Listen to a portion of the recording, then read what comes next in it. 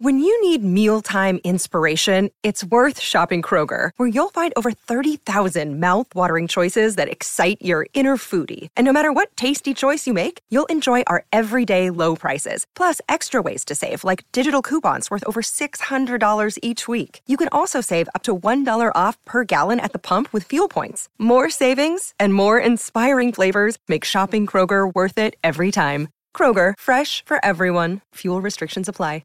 Hey everybody, it's Dan. This is our Wednesday edition of the Orange and Brown Talk podcast. As always, I got to tell you about Football Insider, where you will get access to exclusive stories on cleveland.com/Browns. You get a daily newsletter with exclusive content written by part of our Browns team. I actually wrote today's newsletter, so if you weren't signed up, you missed it. You didn't get the newsletter, and you missed whatever I wrote, which I'm sure was just absolutely outstanding, and you didn't get it in your inbox. Oh well, maybe next time. You get one every day, so something new every single day, exclusive in that newsletter. And of course, there's our texting subscription, and I've told you all about what you can do there, how you can get involved in the podcast, but also just get news and updates. We text you back, all that fun stuff. So check it out. Go to cleveland.com/Browns. Click on the blue banner at the top of the page to get more information and get yourself signed up.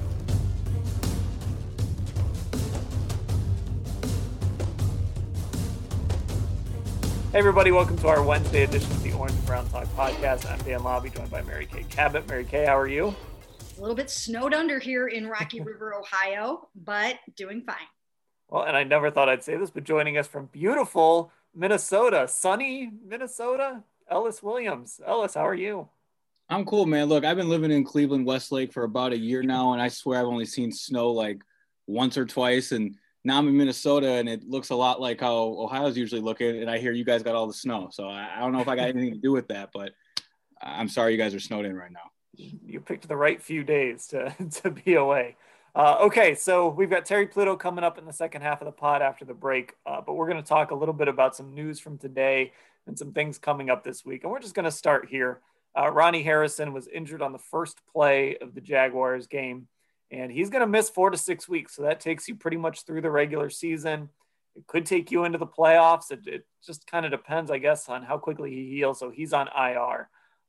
It probably says something about the state of this defense. It also says something about Ronnie Harrison. He kind of had elevated himself, in my mind, to like that third guy. So you had Miles, right? Denzel, those guys are in a class by themselves. But then Ronnie Harrison was kind of that third guy that, like, man, the Browns really need this dude. And now they're not going to have him. Yeah, you know what? It really is unfortunate because he came in there and he solidified the safety position, which has been such a challenged position all season since Grant Delpit went down with the ruptured Achilles tendon in training camp. Ronnie Harrison came in, he nailed the position. He's been playing really well to the point where he had climbed to number 12 in the NFL, according to PFF's grades. So he was number 12. Then you have to go all the way down to the 80s to get to the next Browns safety right now. Carl Joseph is down there somewhere in the 80s. So is Sheldrick Redwine. So is Andrew Zendejo. So this is kind of what we're talking about. He was their best safety.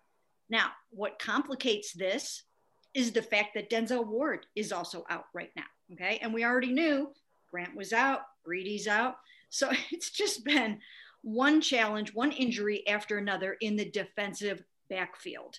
But this is a huge blow to these guys. They did claim another safety, Tedrick Thompson. I doubt he'll be able to play this weekend because of COVID protocols, but there is help on the way. Still, huge blow to lose Ronnie. Yeah, this is tough. Ronnie, as you guys said, has been stepping up and then really solidifying himself as the go-to safety on this team, a reliable tackler, trustful in man coverage, and knowing where he needs to be in zone. Of course, he's injured on the first play of the game. What stands out to me in the Jaguars game and his absence, where it was noticed right away, I think it was that 44-yard completion to Keelan Cole. It was a deep over route, a crossing route. Cole started on the right side, ended up on the left side, and it looked like the Browns were in a cover 4 quarters coverage. And Carl Joseph, who was filling in the safety spot, just didn't get any depth, meaning he probably had eyes in the backfield and not aware of someone getting behind him. And that went for 44 yards. And when the Jaguars are looking explosive on you, that's a bad sign, especially when you have Tennessee coming up, a team that thrives on play action passing, hitting intermediate routes with Corey Davis and A.J. Brown. And this is the state of the Browns secondary right now. They're just going to have to play with the guys they have and likely lean on the offense, but a team already thin in the secondary lost a guy who was really coming into his own. And I think they're really going to miss him in these next two games, especially because, for the reasons you mentioned, Ellis, too. But, when you're playing the Titans, you just need guys to go get Derrick Henry. I mean, you need to have some safeties that can come up and make some plays. And Ronnie was that sort of guy. And really against the Ravens, I'm of the belief that you want every single athlete you can have against the Ravens because they're going to do all the misdirection stuff in the run game. You've got to chase down Lamar Jackson.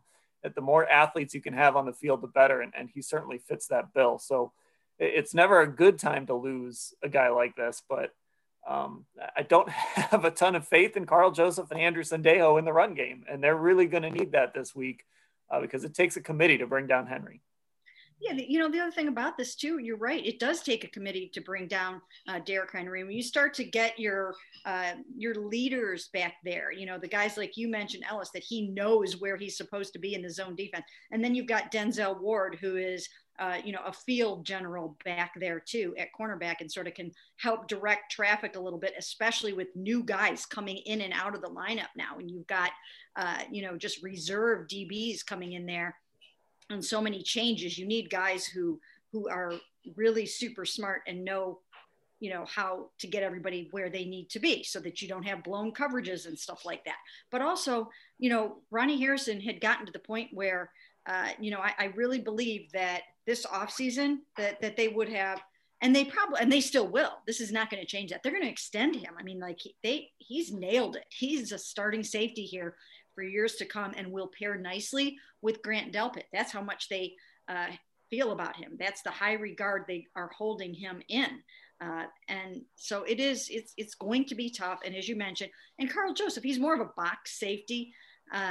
So, you really didn't want to expect him to be, like chasing somebody down on a 46-yard touchdown pass like that and having to be so responsible for that. He's going to have to come up big. He's going to have to come up big this game. So is Andrew. And here's another thing. Sheldrick Redwine missed the last game with a knee injury. So who knows if he'll even be ready to play this game. Now, once again, as I mentioned, they did claim Tedrick Thompson from waivers. I don't know if he'll be able to play this weekend. I'm still working through that. But after this week, I think that he's going to get some significant playing time, maybe even some starts, if he can get up to speed quickly enough.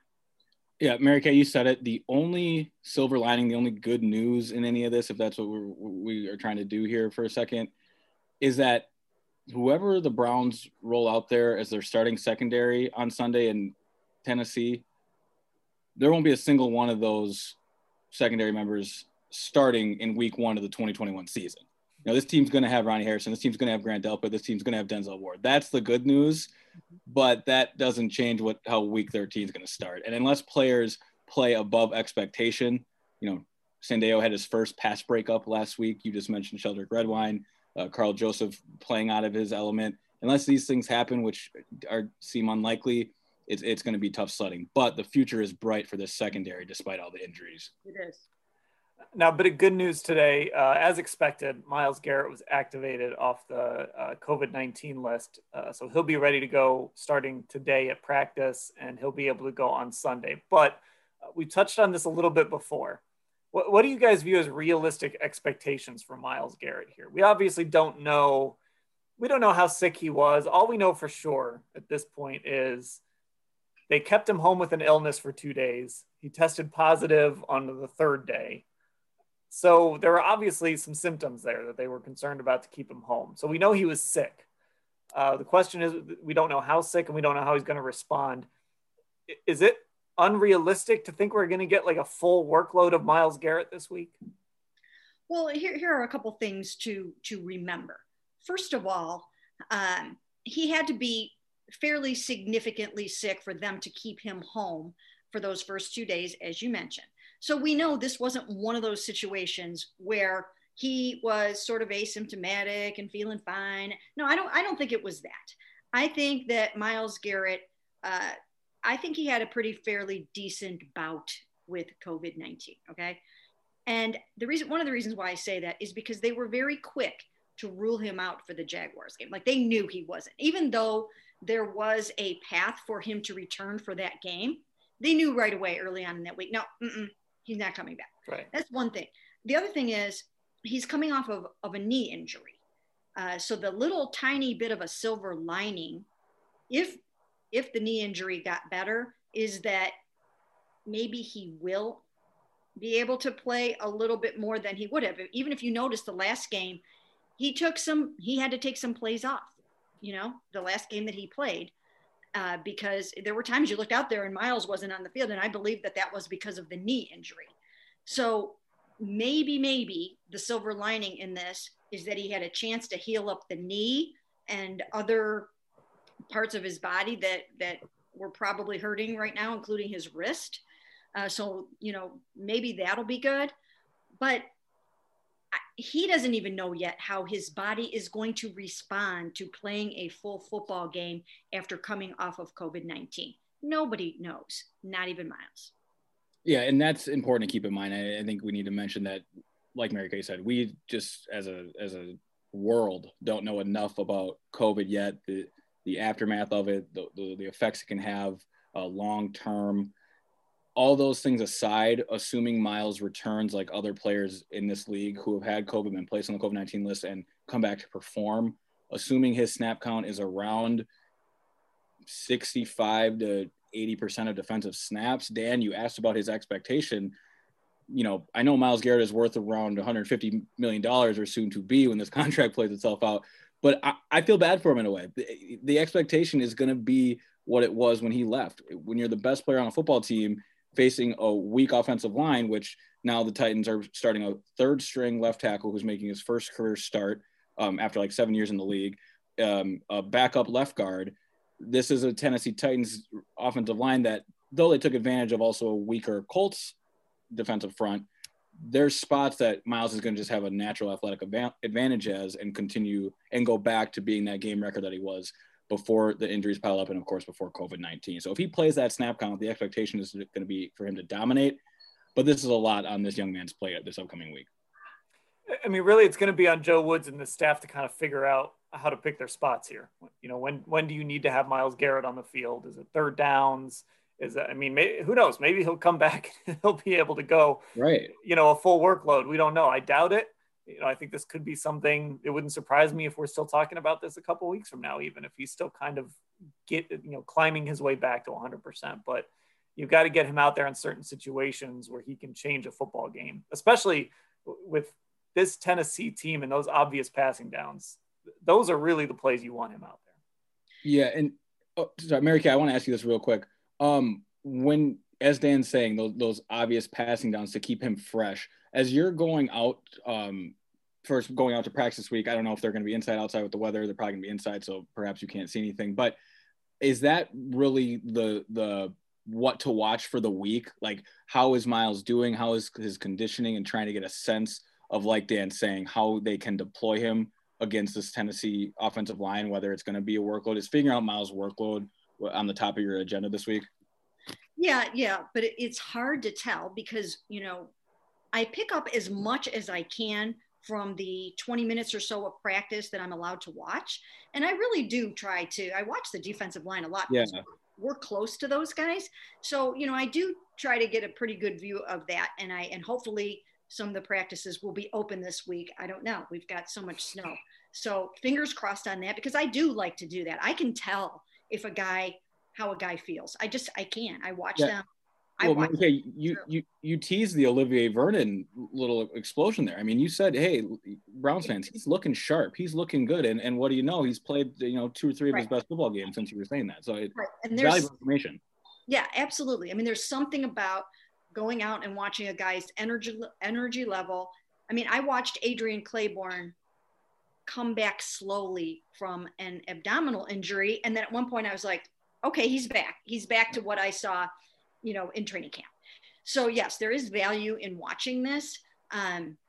So I'm very interested to see what he is like, and hopefully I will get to see it.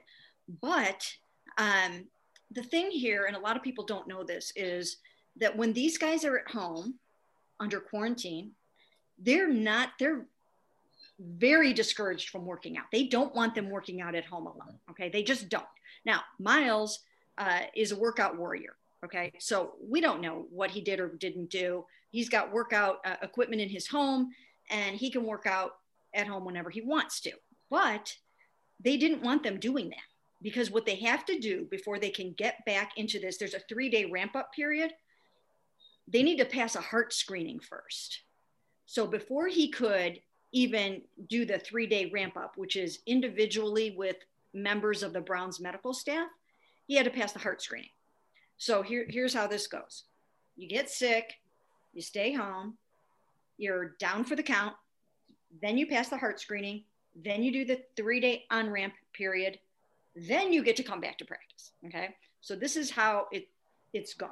So we don't exactly know how he is going to feel on Sunday, but what we do know is that for this period of about almost 2 full weeks, he really wasn't supposed to be doing cardio and things like that. So he might need to get his legs back under him a little bit.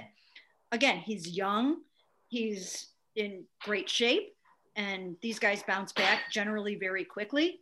But I do think that they will be monitoring him very, very closely during the practice week and during the game. Yeah, I mean, that's one of the things to watch here as the Browns play the Titans. Before we get to Terry, I'm just kind of curious before we kind of get into this week. We'll obviously have our pick spot on Friday, but for me at least, I always go up and down with all of these games. I mean, there's some games where it's like a gimme. Yeah, there's no doubt the Browns are going to win. That's how I felt about the Jags. When we get to Jets week, that's how I'll feel. But when you're kind of in it, when you're in that bubble, sometimes it's a little bit of a roller coaster, how you feel about how the Browns are going to do in a game. Right now, I feel like this is going to be a really tough one for him. I think this is a bad matchup for this football team, but I'm curious how you guys are kind of feeling right now about this matchup and how this game might play out for the Browns. Ellis, you go. So there's a few things I'm watching this week as we build towards that picks pod, Dan, and then even the Saturday or Friday, Saturday picks that we do for the paper. This is going to be a tough one that I'm going to go back and forth on, as you were saying. A few things I'm watching. The Titans are banged up too. Starting cornerback Dory Jackson did not play last week. Already mentioned their offensive line situation. They're also down a linebacker. That is something to watch. If they're just as beat up as the Browns, then these matchups start to even out a little more. Even though, Dan, I agree with you, it's a tough matchup, especially for this defense, of course. And then just an explosive offense on the perimeter when really focusing on Nick Chubb and Derrick Henry. These offenses want to accomplish the same things. I just think Tennessee does it in a more explosive way. Point being, or the shown in last week when the Titans scored 5 touchdowns on their first 6 possessions against a good Colts defense. I mean, they just were rolling. And if you just look at how teams trend their past 2 games, they beat the Ravens in Baltimore in an overtime thriller. No easy task, of course. And they just came off a Colts game where they dominated start to finish, and they lost to that same Colts team, 17 days before that on a Thursday night game. So, getting that revenge, establishing their dominance in their division, making up for that past game. They're trending in the right direction where, of course, the Browns are as well. A win is a win, as we keep saying, but the Browns are coming off 2 closer than expected victories with both Philly, who we just saw last night, which clearly is a dumpster fire. I mean, there's just any satisfaction you have in beating a Philadelphia team other than just getting a win in the column. It doesn't say much. That team on national television was a joke last night. And then, beating a Jacksonville team when you're a 7-point favorite in Vegas is what it is. So these are 2 teams that play similarly, are both trending in the right direction, but the quality of wins tilts Tennessee. It's going to be there's a lot of things to watch throughout the week, and I think injuries will eventually decide where I land on this one.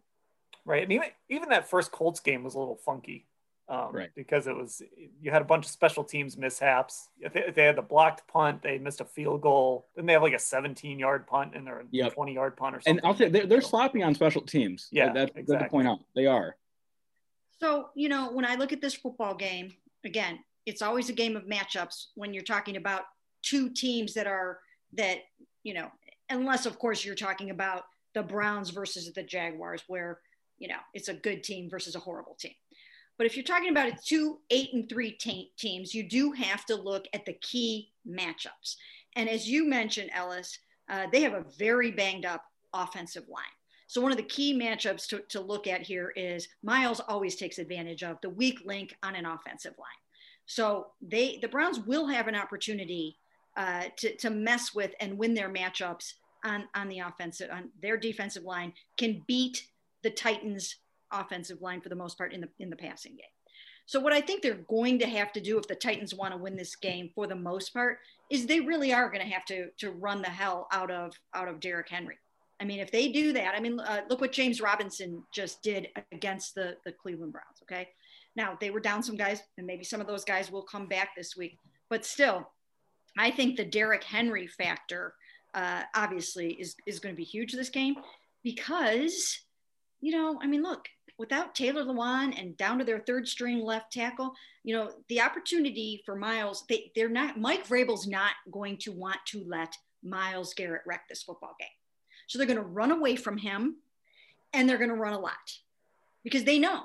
They have to circle one guy in red on defense, and that is Myles Garrett. And it doesn't matter if he's coming off COVID. Mike Vrabel knows well enough to know that is the game plan for them.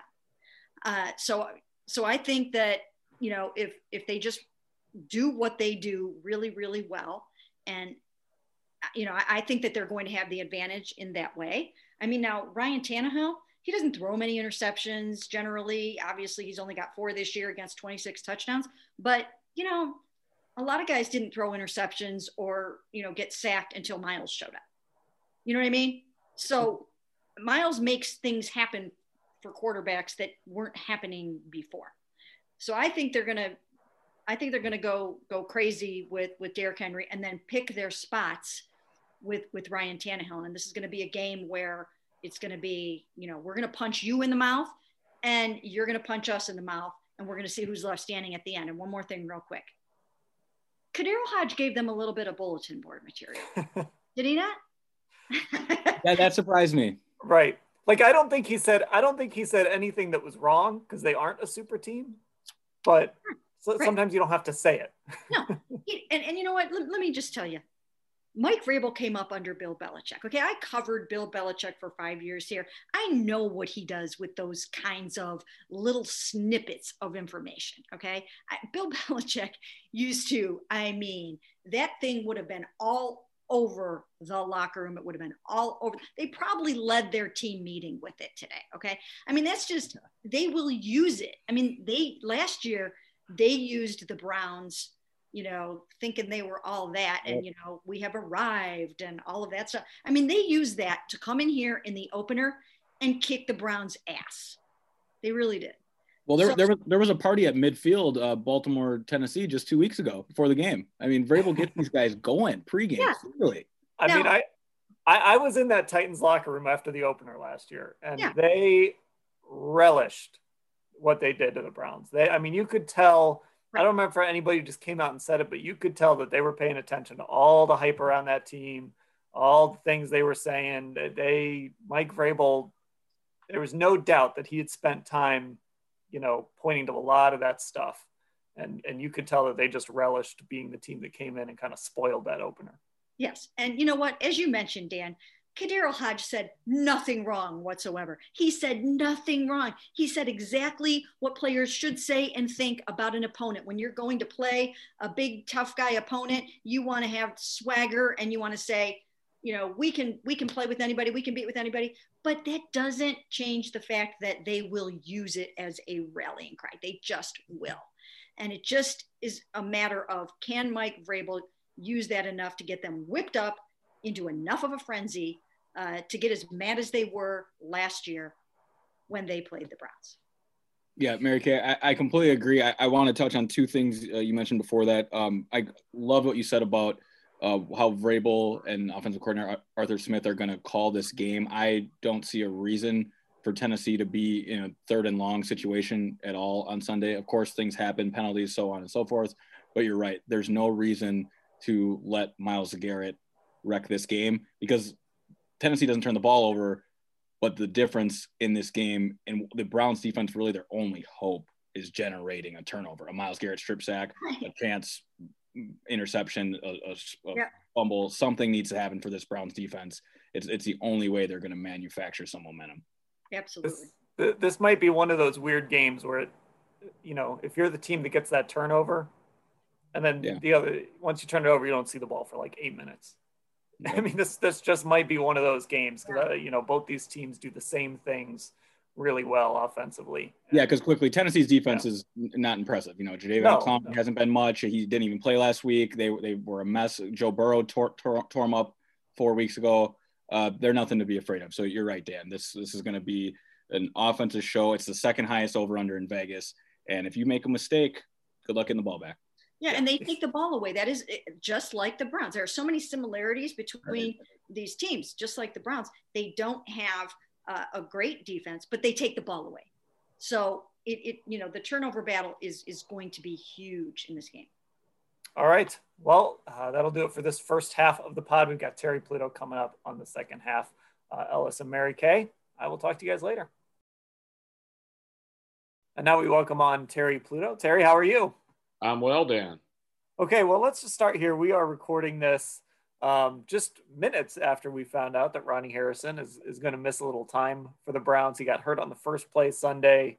Certainly didn't look good. He's going to go on injured reserve, miss 4 to 6 weeks. So you'd hope if the Browns make the playoffs, he'll be able to come back for that.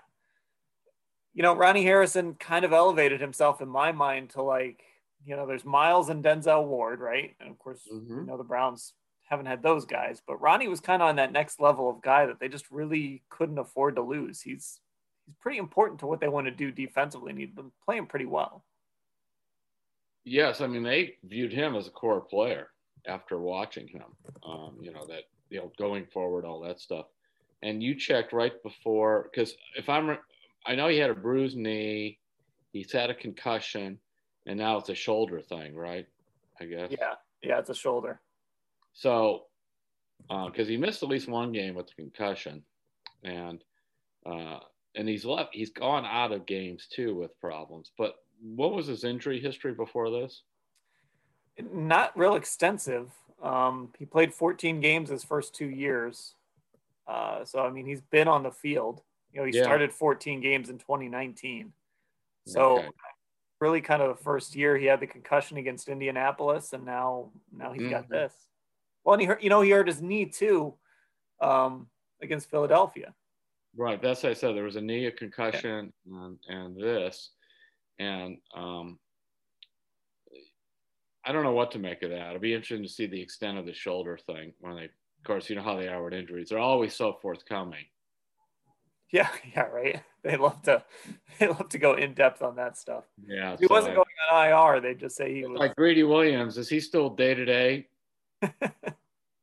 Remember that? The longest day-to-day injury in history. The longest day-to-day, right. And it's not to diminish, because these guys are really hurt. It's not the player's fault. They just don't want to give you any information.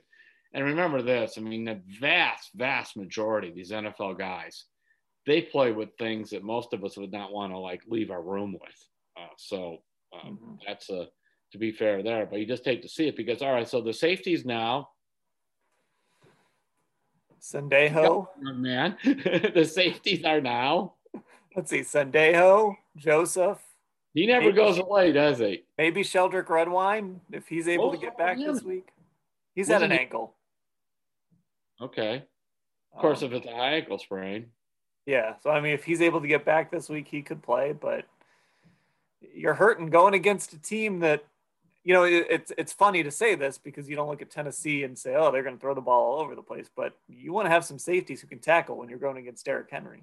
Yes, I'm glad you brought that up. That's a key thing. That's part of the reason they like Harrison, because he is a good tackler, along with the fact of, the speed thing. It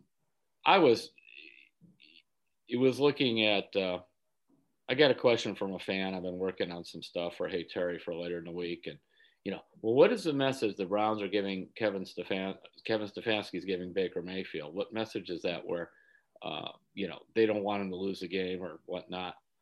Probably the same message Mike Vrabel gives Ryan Tannehill. Yeah. I mean, these offenses are similar. Yeah, in so many ways. I was looking at the Titans have thrown a few more passes than the Browns. The Browns have run the ball a few more times than the Titans, but they're both near the top of the league in fewest passes and most runs. And if you have a great running game, why do you want your quarterback taking all kinds of chances? Right. It would be just like if you had a really great quarterback, say you had, whoever, Tom Brady or whatever in their prime, and you had these, terrible, broken down Willis McGahee in the backfield like the Browns did a couple of years ago, and Terrence West and that. Why would you want to build it around a running attack? No, you build I'm just telling you as an old guy in this, I've never seen anything quite like this combination of Hunt and Chubb. I mean, yes, Ernie Green and Leroy Kelly, or Ernie Green and Jimmy Brown for a few years there. But that was a different game back then. They ran the ball more anyway. But this is unbelievable. These guys are better than Kevin Mack and Ernest Byner. And that's not a knock on those guys either. But at this point in their careers, they're better. I mean, you have two. They're both so young still. Yes. Right. I mean, Kareem Hunt was a 2017 pick, and Chubb was 2018, and just through all these circumstances, they come together, and it's just really impressive. They're such different runners too, and they want to play together. That we should never take that for granted, because in most teams that would be a big issue. Even if they're the guys want the ball. Instead, I mean, Chubb he feels a lot better when you ask him about Kareem than when you ask him about Chubb.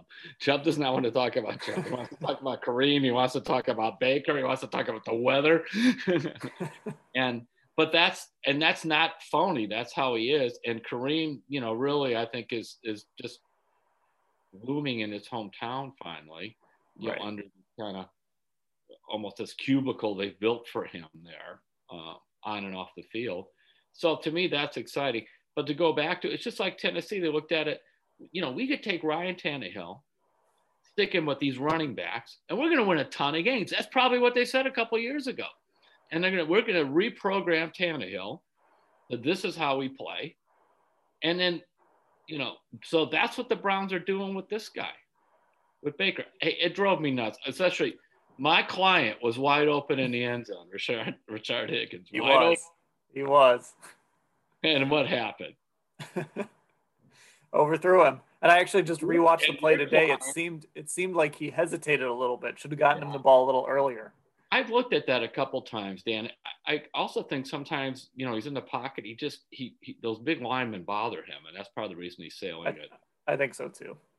What about your client? Was open in the flat there, Kareem Hunt? Yeah, I mean, though. I think that's the thing with Baker, right? I mean, you can rewatch that game and you'll see some throws that were really fantastic. And then there's some that he just misses. And I know every quarterback misses throws. I mean, you could watch Patrick Mahomes, you're going to see him miss some throws, but it has been a little bit of a trend with Baker lately. And now here to see that consistency. To be a little bit fair also, this had nothing to do with the weather. But like if you're only throwing the ball 25 times a game or whatever, as opposed to 40, those overthrows look worse. Right. They just do.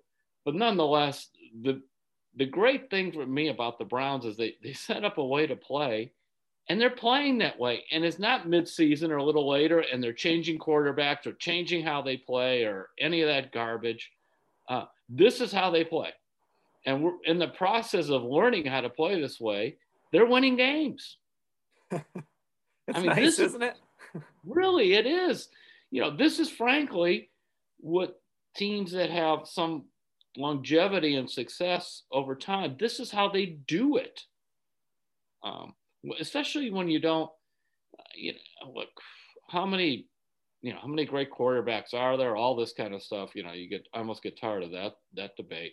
Where I'm always interested in, I love it. Well, I don't care whether it's almost any sport. If you know how you want to play as a team and you stick to it and go out there and you've got the talent to do it, make those other people try to stop your strengths rather than play, well, I'm going to it's the old classic thing. I know this guy can't hit my fastball, but he's probably going to be looking for my fastball. So what I'm going to do is I'm going to throw him a changeup because he's going to be looking for my fastball. Of course, the reason he couldn't hit your fastball is he'll hit the changeup though. That kind of stuff. Right. Opposed to like, I'm going to give him a gas 3 times and point him to the dugout. That kind of stuff. Well, they're not going to stop us running, and that doesn't mean you have to run every single thing right up the middle. But when you have those talented backs, just let them run. And I think the thing too. With Baker, I think what's been really impressive is they've kind of taken that gunslinger out of him a little bit this year. You remember he came in the league and he recreated that Brett Favre picture, and he loved to talk about how he was Brett Favre. He loved Brett Favre and loved that style of play, and it led to a lot of interceptions and a lot of turnovers. And they've taken that out of him a little bit. He's throwing the football away a bunch, he's been called for grounding, I think. 2 of the last 3 games or something, but you'll take that over him being careless. The tuba player, not the way down the field. Right. The tuba player toss.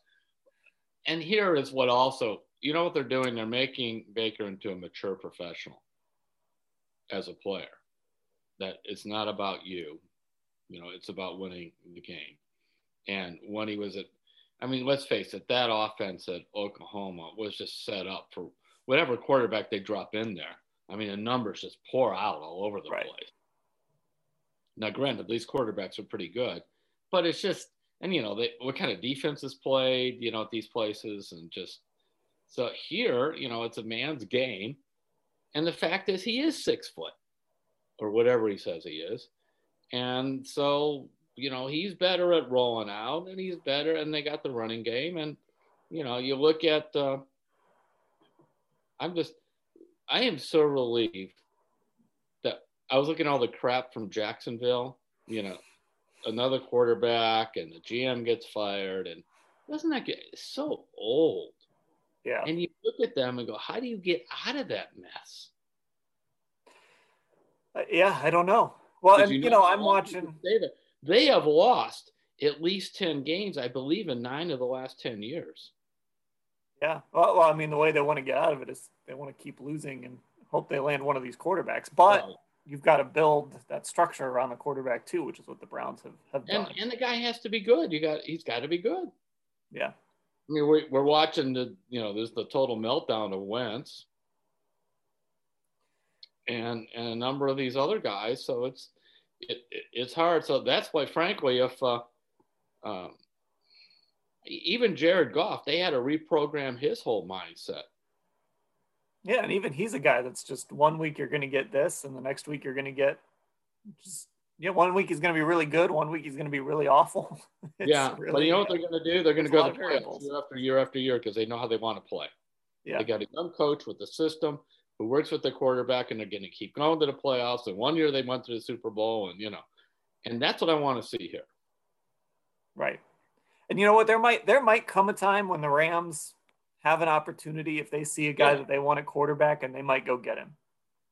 But, until then, they're going to figure out how to win with Jared Goff. And I feel like that's what this coaching staff is doing. It's a long time since Kurt Warner was with the Rams, to that. They needed to get something going there. I don't know. I'm just, look, this could, I have to admit, this game Sunday coming up, this could be ugly. I don't feel good about it at all. I don't either. But, okay, don't feel good about it. So if Tennessee kicks their butt, you're 8-4. I don't know what's going on in Baltimore. They can't even get on the field. And then, the schedule softens up a little bit, and then you got Pittsburgh. You got the 2 New Yorks and Pittsburgh. So that's, again, that's how you go. So you end up 1-10 or whatever games it is. And let's see. But I want to see, though, that you go at them, with your strength against their strength. The problem is I just don't know what the defense is going to do with those guys. I don't either. You're going to get Miles back. We'll see what kind of shape he's in. We talked about that a little bit last week. Yeah. But, to me, I think these next 3 games the next 3 are really interesting. This game, obviously, because of what Tennessee is. Yes. Look, they're bad on defense too. So, I mean, like I said, these teams are so similar. That's why I say we don't want to be on the field. We don't want our defense on the field either. That's what Tennessee says. And they go, now tell me again why we're not whatever, we're game managing, or guess what? We're winning. And that's what I want to do. I have a bad defense. I got a good running game. So let's throw 40 passes a game. That coach should be fired. Yeah. Well, that coach did get fired last year by the Browns. Yes, he did. And I mean, I still am amazed that one year when Norv Turner was here with Jason Campbell and Hoyer and whoever else was the quarterback that year, 2000, and he led the NFL in pass attempts. Incredible. Yeah, so you mentioned Baltimore too. We don't know what kind of shape they're going to be in when they show up to Cleveland. The game I'm really interested in, and I know this is weird, I'm really interested in that Giants game. I think the Giants are better than their record, and I think they play hard and they're well coached. There is a Belichick coach is coming in. It took a while to get. Remember, we were saying, who's Joe Judge? I remember that.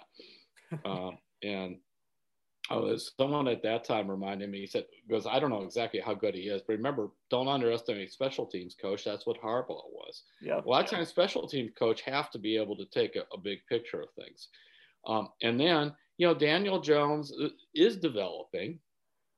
And so that, you look at that and, hey, they may be like kind of behind the Browns or whatnot, but maybe they are going in the right direction.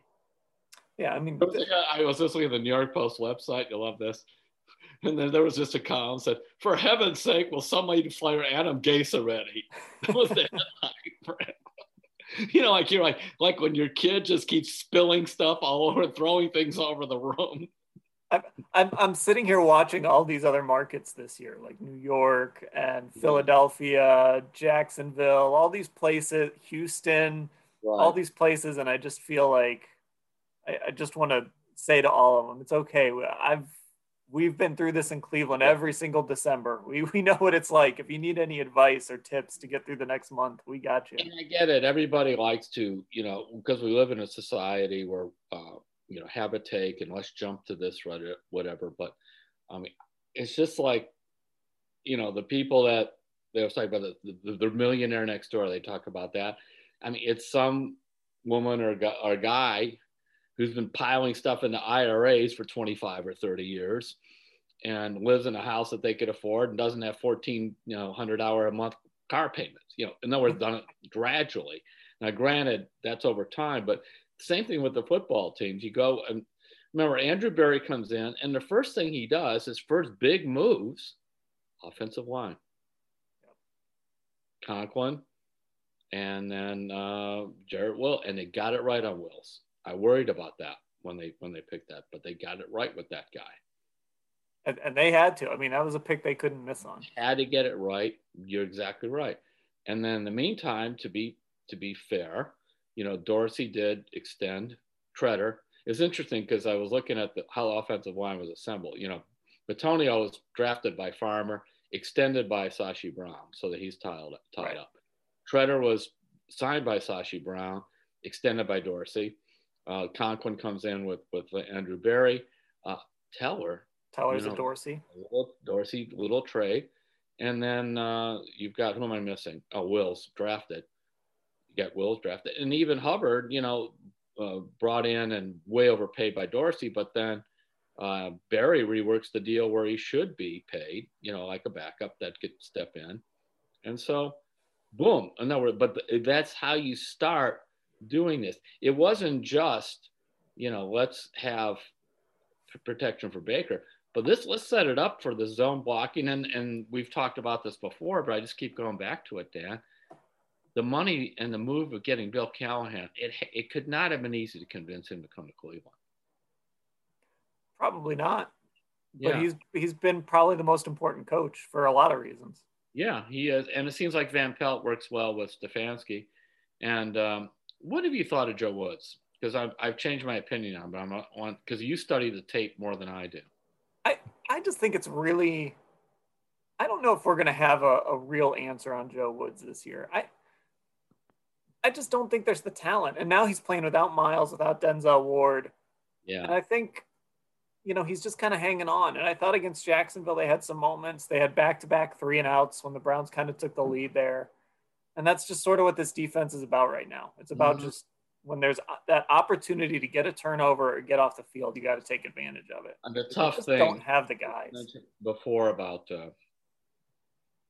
going into this game, Harrison would get turnovers, and Denzel sometimes fumbles too, not just interceptions. Yeah. They just get that away, knocking ball loose, and they're not out there.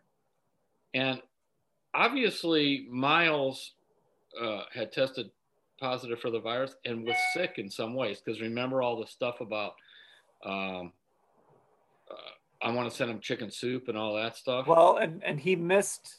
They kept him home 2 days before he tested positive with an illness. So I can tell you, as some people I know now who've come down with the virus, and not that kind of end up in the hospital, but the fatigue element is really tough to overcome. It just seems like, and you'll feel good for a couple hours and then you just want to go back to bed. So, as you said, we'll see. But rolling him out there for 85% of the snaps is probably not going to be a good idea. But just to have him on third downs would be enormous. Now this is going to be the challenge for Joe Woods. What do you think, Dan? To how much to use Miles? Yeah, I mean, they're going to have to get a feel for where he's at, but this is something I've kind of had a pin in, is like how close to 100% is he going to be? And because you said it, this thing can linger. They never really practice anymore. Yeah, you're right. They don't.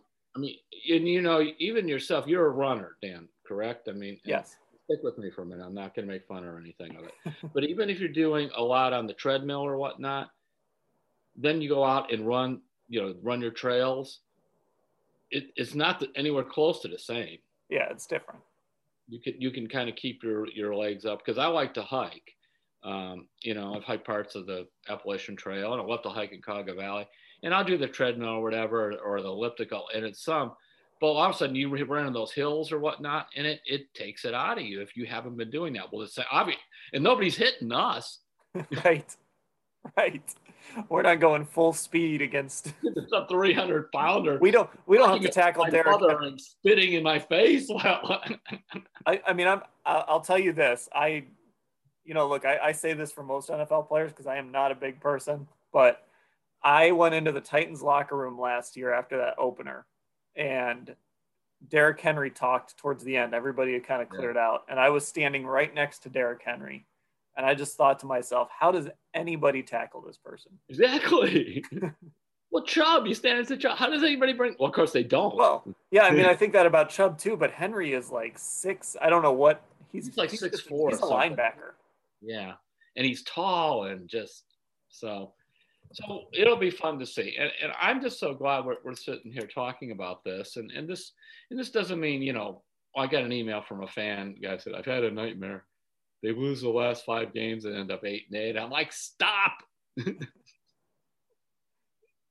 But I think the nice thing about this coaching staff, and I think there's a legitimate discussion about the teams they've played and all of this. Sure. But the fact of the matter is they've beaten the teams they're supposed to beat.